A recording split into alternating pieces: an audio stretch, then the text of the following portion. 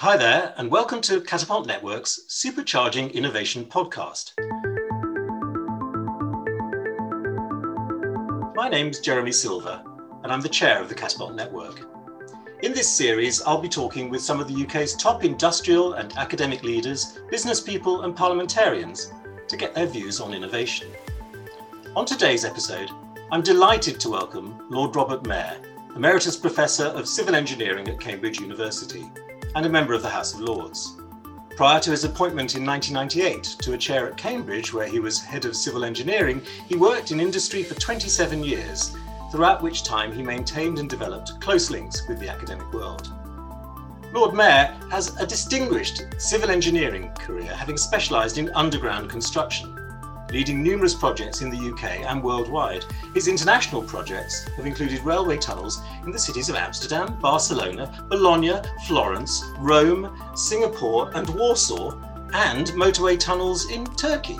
In the UK, he's been closely involved with the design and construction of the Jubilee Line extension of the London Underground and with the Channel Tunnel Rail Link, now known as HS1, Crossrail and HS2. Lord Mair has also achieved many awards in his academic career, and he was awarded a CBE in the 2010 New Year's Honours List and appointed a crossbencher in the House of Lords in 2015. He's a founder of the Centre for Smart Infrastructure and Construction at Cambridge, an innovation and knowledge centre funded by EPSRC, Innovate UK and industry to a value to date totalling £22 million. And as a member of the House of Lords Select Committee on Science and Technology, he recently took part in their inquiry into how catapults can better contribute to the UK's R&D roadmap. Lord Mair, it's a real pleasure to welcome you to the Catapult Network podcast. Thank you very much. So let's dive straight in and let me ask you a general question. I think it's a widely held preconception that the UK is often seen as being great at invention and not quite so good at innovation. And as we emerge from Brexit and begin to recover from the pandemic, what's your sense of the current strengths and weaknesses in the UK's innovation ecosystem? Well, I think it's improving. I should say that straight away. You're absolutely right that there is a long history of British science and technology being at the forefront at the research level. The UK punches well above its weight, probably second only to the US, in terms of all of the metrics for science and technology. And yet the commercialization of our very, very world-leading research we're not nearly as high in the world rankings. There are all sorts of reasons for this that people debate endlessly, but there is something that hasn't worked so well for the UK in terms of taking the latest research, the latest innovations through to commercialization. Why do you think that is, actually? Because, I mean, we've talked about this. It's almost a sort of a chestnut now of the UK innovation scene that we say this about ourselves. It is. I mean, people talk a lot about risk, that by and large, again, I think this is improving, I should emphasize. But I think there has been, our country, our backers are more risk averse than in the US. And indeed in other countries as well. Being risk averse doesn't sit well with innovation because, of course, by its very definition, innovation carries uncertainty and carries risk. If it pays off, it's wonderful, but it doesn't always pay off, of course.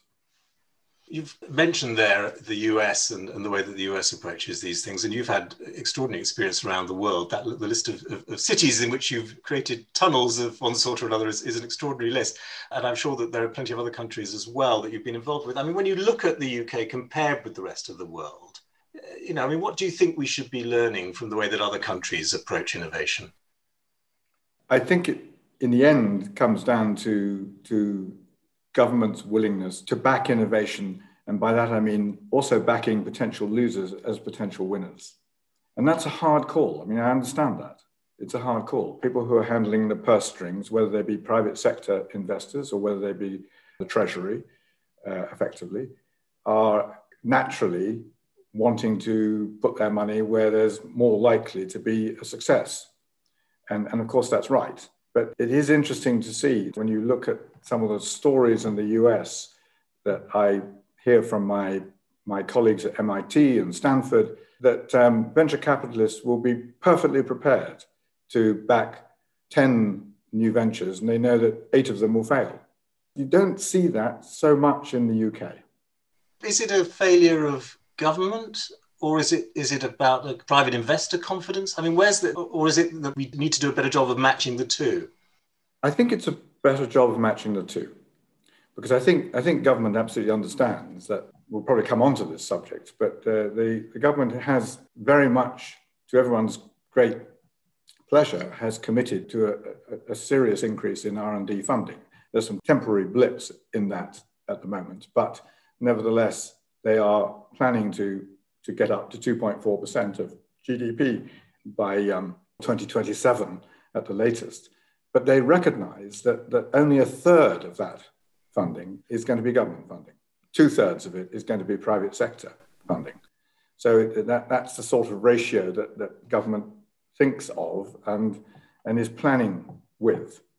The 1/3 government, the 2/3 private sector. So it's clear that the government absolutely needs private sector investment to really realize that ambition. And that, I think, is where the catapults come in. Obviously, the catapults are still a relatively young set of institutions, with 1 or 2 exceptions within the manufacturing space who have been around for longer. But as a sort of concept, we're still really getting comfortable with catapults. I think finally, and your inquiry's recommendations, in a sense, put the seal on this, along with what Bayes had to say subsequently. It feels as if there's a recognition that catapults have got a significant role to play here. Was there something that you found or you discovered about the way the catapult work during the course of the inquiry that have sort of increased your confidence around the use of catapults in this objective? I think our inquiry certainly demonstrated to all members of the Select Committee the fantastic variety of the 9 catapults. It was an eye-opener to see the huge coverage of the major technology subjects, really, across the whole country, the different subject areas. I think probably most people were familiar with the high-value manufacturing. And as you just said, of course, there was a very good history behind high-value manufacturing anyway, prior to the catapults.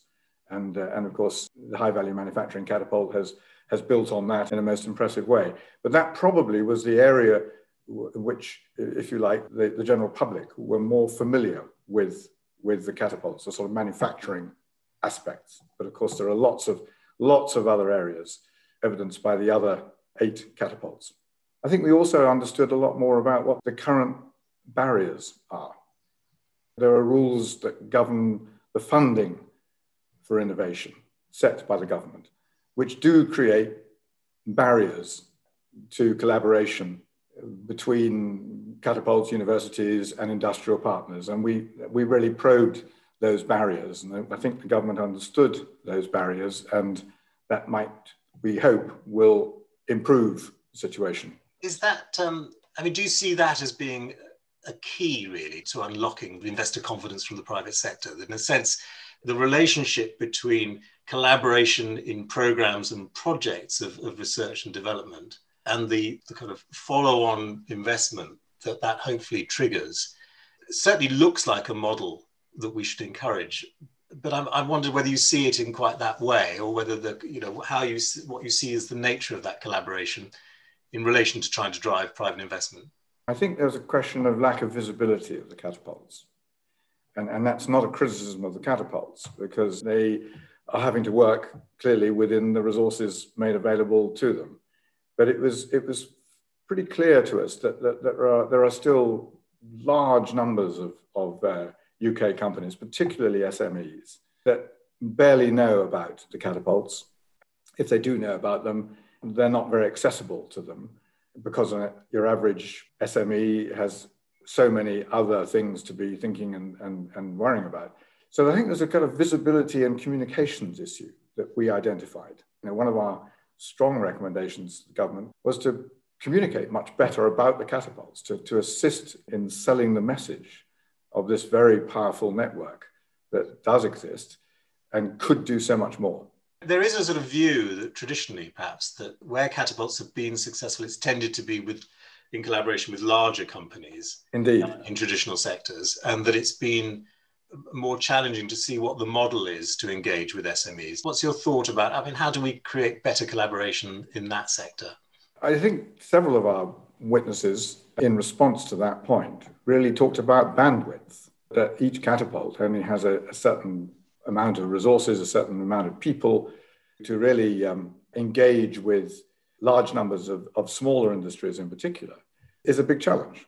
And it involves a lot of work, a lot of people, and ultimately more resources. And that was something that came across quite clearly, that you can only do so much as a catapult. Obviously, one of the goals there is to try and scale up those SMEs and trying to create a larger number of mid-sized companies. Is that something that you think the catapults could help to do? Is that part of the objective, do you think, in work with SMEs? I think indeed that is. Going back, I think, almost to your first question, there is the interesting UK issue about companies reach a certain size, if they're successful, and then all too often they're sold on, most often to Americans.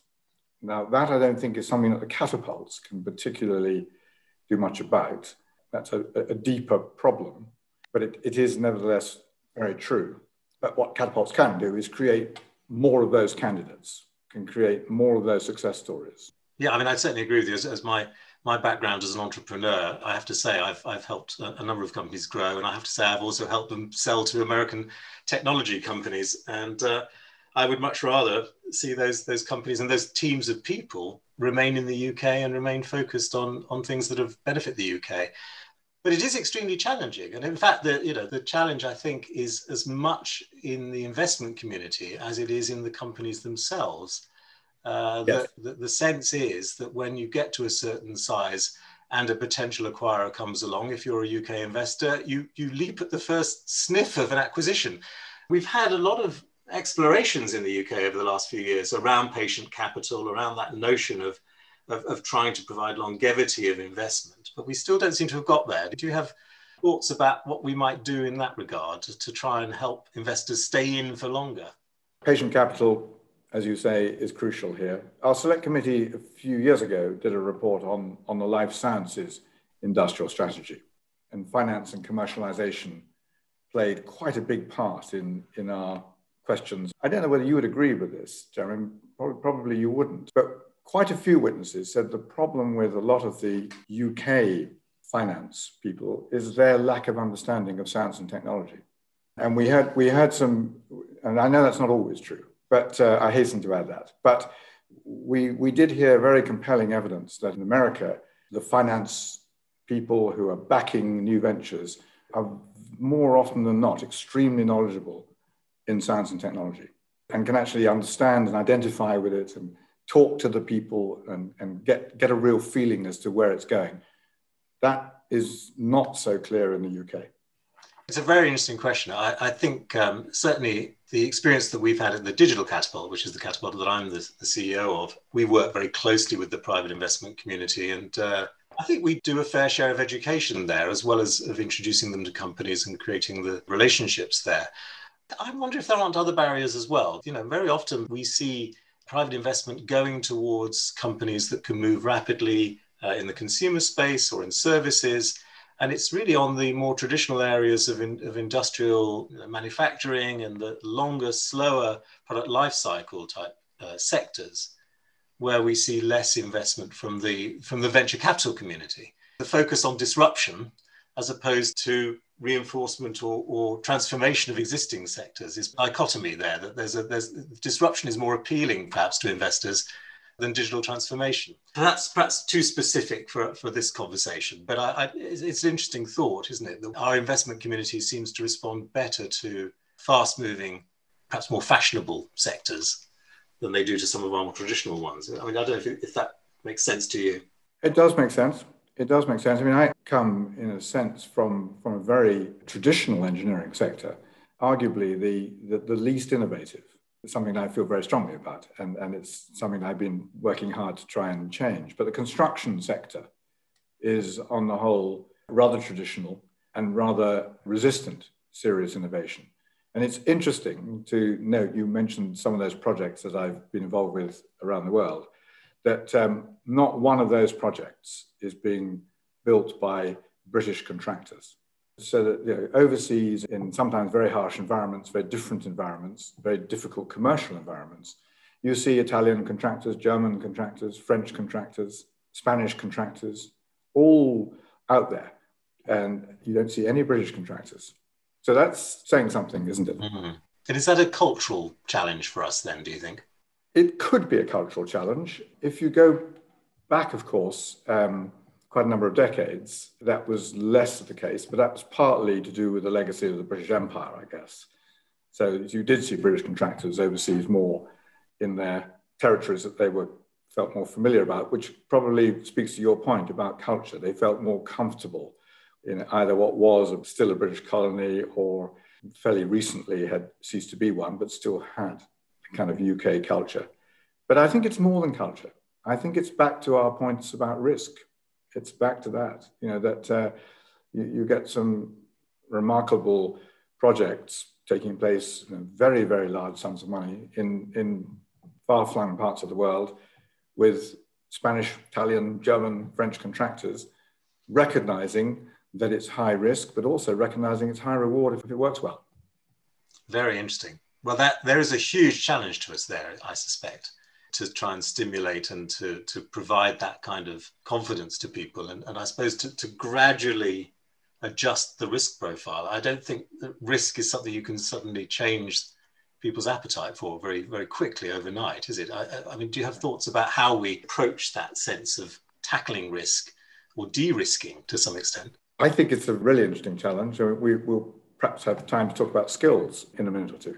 But I think one of the high priorities really of our skills program of educating our technicians and our scientists, our engineers, and I emphasize technicians, I think are becoming and should become more and more important if we're really going to realize a lot of the ambitions that we have as a country for science and technology. But those young people need to be skilled obviously in digital. Digital skills are becoming ever more important. But also I think they need to understand a lot more about risk profiles. Your average science technology graduate isn't well versed in all of the business side of entrepreneurism and all the rest. It's very interesting. I don't think that I've heard a conversation that ends up linking our risk appetite with the skills gap, actually. But I think it's a really interesting point that if we create and we want it and we need a new generation of newly skilled technicians, engineers, workforce, that part of what we want them to also have is an appetite for entrepreneurship and for taking risk. Do you agree?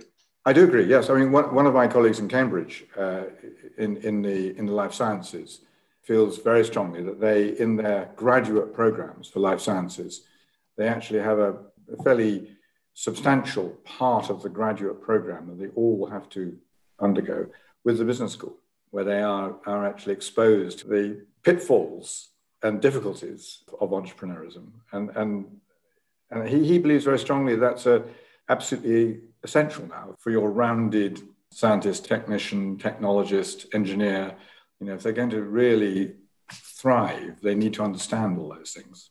So it does feel as if the skills gap is actually growing and that we're actually facing a growing problem, digital skills in particular, but it clearly, yes, this goes beyond that. Do you think that we need to make some radical change to the way that we think about skills in order to address that skills gap? I think a radical change is that the need to reinforce the importance of young people other than graduates, other than university-trained graduates. So in other words, there is a huge, huge need for technicians at all levels, of all sorts. Young men and women who leave school and for one reason or another don't feel suited to pursuing a university route have got enormous potential. And we really have undervalued and really under-resourced our further education colleges up and down the country. And I think that's something that was identified in the Auger report, a few years ago, which I thought was really excellent in saying that there is this real need. If we're going to thrive as a nation on the science and technology front, then we really need to pay much more attention to the skills program for our young people, the 50% who do not go to university. And are we getting it right at the moment, do you think? There's been quite a lot of controversy around the apprenticeship scheme, for example. We may not be getting it right in some of the detail, but I think the government does recognise this is a really hugely important area. And I'm sure it is. You look to Germany, I mean, you'll know this well, I'm sure many of us do, but it's astonishing that I don't have the exact figures to quote to you, but the proportion of young people between the ages of 20 and 30 who are working one way or another in the science and technology sphere is very much higher than it is in the UK.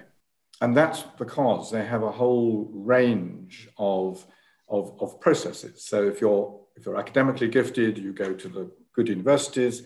If you're not academically gifted, but nevertheless you want a career in this world, you become an apprentice and you get very well trained.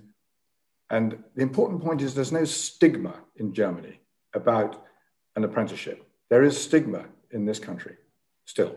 So your average parent, if their child says, I don't want to go to university, I prefer to become an apprentice, your average parent very often is disappointed by that. Not in Germany. Let's just change tack a little bit and think about one of the other big strands of current government thinking, which is about levelling up. And a much used phrase, and not one that is always one that everyone entirely understands or necessarily has the same definition of. When you think in broad terms of levelling up and what you understand of it, what do you think it needs to look like? What should the strategy be now, do you think? The whole question of regional development, you can call it levelling up, call it regional development. We certainly recognised in our short inquiry on the catapults, that the need to broaden access to the government's Strength in Places Fund. The Strength in Places Fund is a good concept, but at the moment we felt that there was much more potential for catapults all around the country, wherever they are based. And of course they are spread right across the country, as you know, to be able to engage with a local industry, with a local university, and to do much more to engage with the Strength in Places Fund. And that's something we felt is something the catapults could do a lot more for, and to actually assist the government in its levelling up campaign. And at the moment, it struck us that's not happening to a great degree. In many cases, catapults are, again, constrained by the resources, but constrained by particular companies they are engaging with in terms of a sort of organised levelling up agenda and the Strength in Places Fund success story. Then there's a lot more the catapults could be doing to advance the government's levelling up programme. What about other sort of regional organisations, combined authorities, LEPs, as well as universities? Do you have a sense of how we should be seeing collaboration working between those sorts of institutions and the Catapult network? I think all of the above is the answer to that question. Again, we're back to the resource question.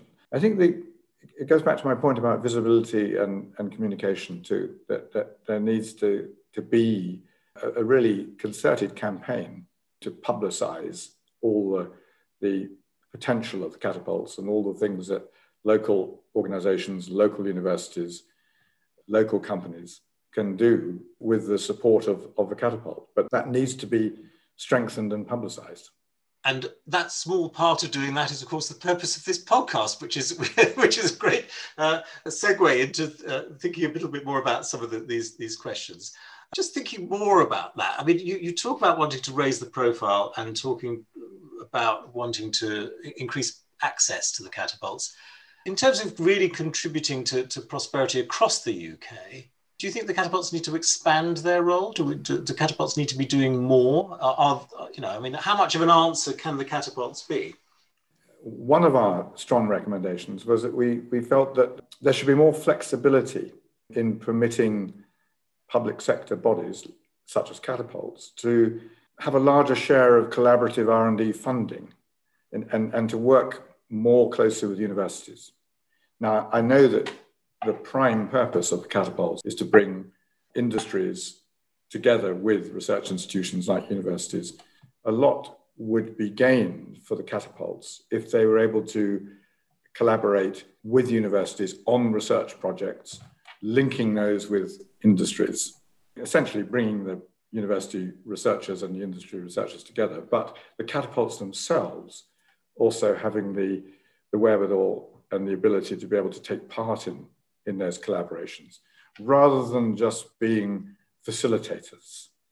Now, I think the perception that we got a strong impression about was that the catapults were very often seen as simply being facilitators, sort of introducing a university research department to a private sector organization, and then stepping back because that was it as far as the catapult was concerned. Whereas if we felt that the rules were a bit too strict, I think government's taken this on board, actually. They were a bit too strict in saying what share of the available funding could actually also go to the catapults as well. I hope that the direction of travel is that there is more active engagement than simply brokering and convening, even though that's really, really important. But I think the mechanics of the funding do have a major role to play in the degree to which that can happen. And it's very interesting because, of course, the numbers of companies that are able to collaborate with universities at scale is still relatively small. And the opportunity, I think, here, is to really try and grow that and to increase the nature of the collaboration and the way in which what the outcomes of that are, so that they're not just about long-term research, but they can have very immediate benefits in industry today and in the short term. But there does absolutely need to be a middle person in the midst of that, because for the most part, universities tend to be thinking more long-term in terms of their research. And the clock speed of companies and universities can be quite different. Absolutely. And of course, there's this whole, the TRL level, technology readiness level. Universities are in comfortable territory in the sort of 0 to 4, the sort of blue skies, the new discoveries leading to journal publications, leading to, all sorts of plaudits on the university research side. And at the other end of the scale, 8, 9, 10, 7, 8, 9, 10, you have the companies who are taking these things to market, and you have the valley of death that everyone talks about between about 5 and 7, where nobody's doing anything. The universities don't feel it's their pitch, they don't really understand what to do, and the companies are saying, well, it doesn't look very well developed to us, and so you get this problem. There's another point that I want to raise, which is the match funding requirements. In my experience with SMEs, particularly with SMEs, it's even quite difficult for some of the larger companies. But the requirement that the Industrial Strategy Challenge Fund, which is impressive, and it's a very good initiative, but the requirements that an SME has to partner with a university research department, but must match fund. This is tough for an SME. It's tough for them to engage with that kind of funding. I think you're absolutely right, and obviously we've seen in the last year during the course of the pandemic, the ability of companies to do that, of course, has reduced, and we've seen some very positive, very quick short-term responses. So Innovate UK did respond very quickly with some of its COVID recovery funding programs. Do you think we need to do more research into actually the nature of innovation and what works? I'm not sure. I mean, I think there are questions that are unanswered. Partly, yes, in answer to your question. I think one of the things that really needs to be done is to try to get an assurance of long-term continuity. And I think that was a strong part of our recommendation too, that in our select committee report, we felt that catapults need an assurance of longer-term continuity, including longer-term certainty over funding, but also commitments not to be reviewed too often, which clearly can be just enormously time-consuming and actually rather dispiriting as well. I mean, I think it's clear that the government recognizes that catapults are a critical part of the UK's innovation ecosystem. I think the government recognises that some sort of longer term certainty is needed. I'm sure you know this very well as a CEO of a catapult, there's too much focus on what to do in the next couple of years. I totally agree. Coming to the end of the conversation, I want to just raise one other topic with you before we close. And really, this is in the light, I suppose, of a huge kind of cultural shift in the last year or so, particularly during lockdown, and a real recognition of the importance of diversity and inclusion, of trying to close the gender gap, the arise of movements like the Black Lives Matter movement. Here we are, self-confessedly, two middle-aged white men. What's your sense in the innovation space, particularly, of what organizations need to do to increase their inclusiveness, their diversity? I think they have to work hard and fast to do much more on that topic. There's no question about that. I mean, I think we see that in all aspects here. We see it certainly in university departments, particularly in science and engineering. There are some welcome signs of much more diversity. Certainly on the gender front, I believe very strongly that there is a huge need to get to schools. And I believe it's too late getting to secondary schools. I really think there is a stronger and stronger case for young scientists, young engineers to go and talk to primary school children. Because I think by the time they're in their teens, all the prejudices have sort of filtered through into the teenage children. And so whether they're a boy or a girl, they've got their sort of prejudices sort of baked in, that engineering, for example, is a male thing, which of course is absolutely not the case. And we find that infusing 9, 10, 11-year-old children is so important. So on the gender front, I think that's incredibly important. I think things are moving in the right direction. We're certainly seeing a lot more young women applying to engineering courses. And when I was an undergraduate, they were extremely rare. And I'm pleased to say that's no longer the case. And interestingly, in my world, in engineering, and in more specifically in civil engineering, when we changed the name even of our courses to civil and environmental engineering, we saw almost instantly a big increase in applications from women. And that's so important. So in other words, the application of engineering to saving the planet in all sorts of different ways, particularly with the climate crisis upon us, is becoming much more recognizable and accessible to young women. And that's all to the good. But there are a lot of barriers still to climb, particularly on diversity across background. And that's all still something that I think industry has to very much take a lead at. University courses, industry, HR departments, there have to be some big changes in attitude. Lots of work still to do. Yeah. We're nearly at the end, and I want to ask you one last question.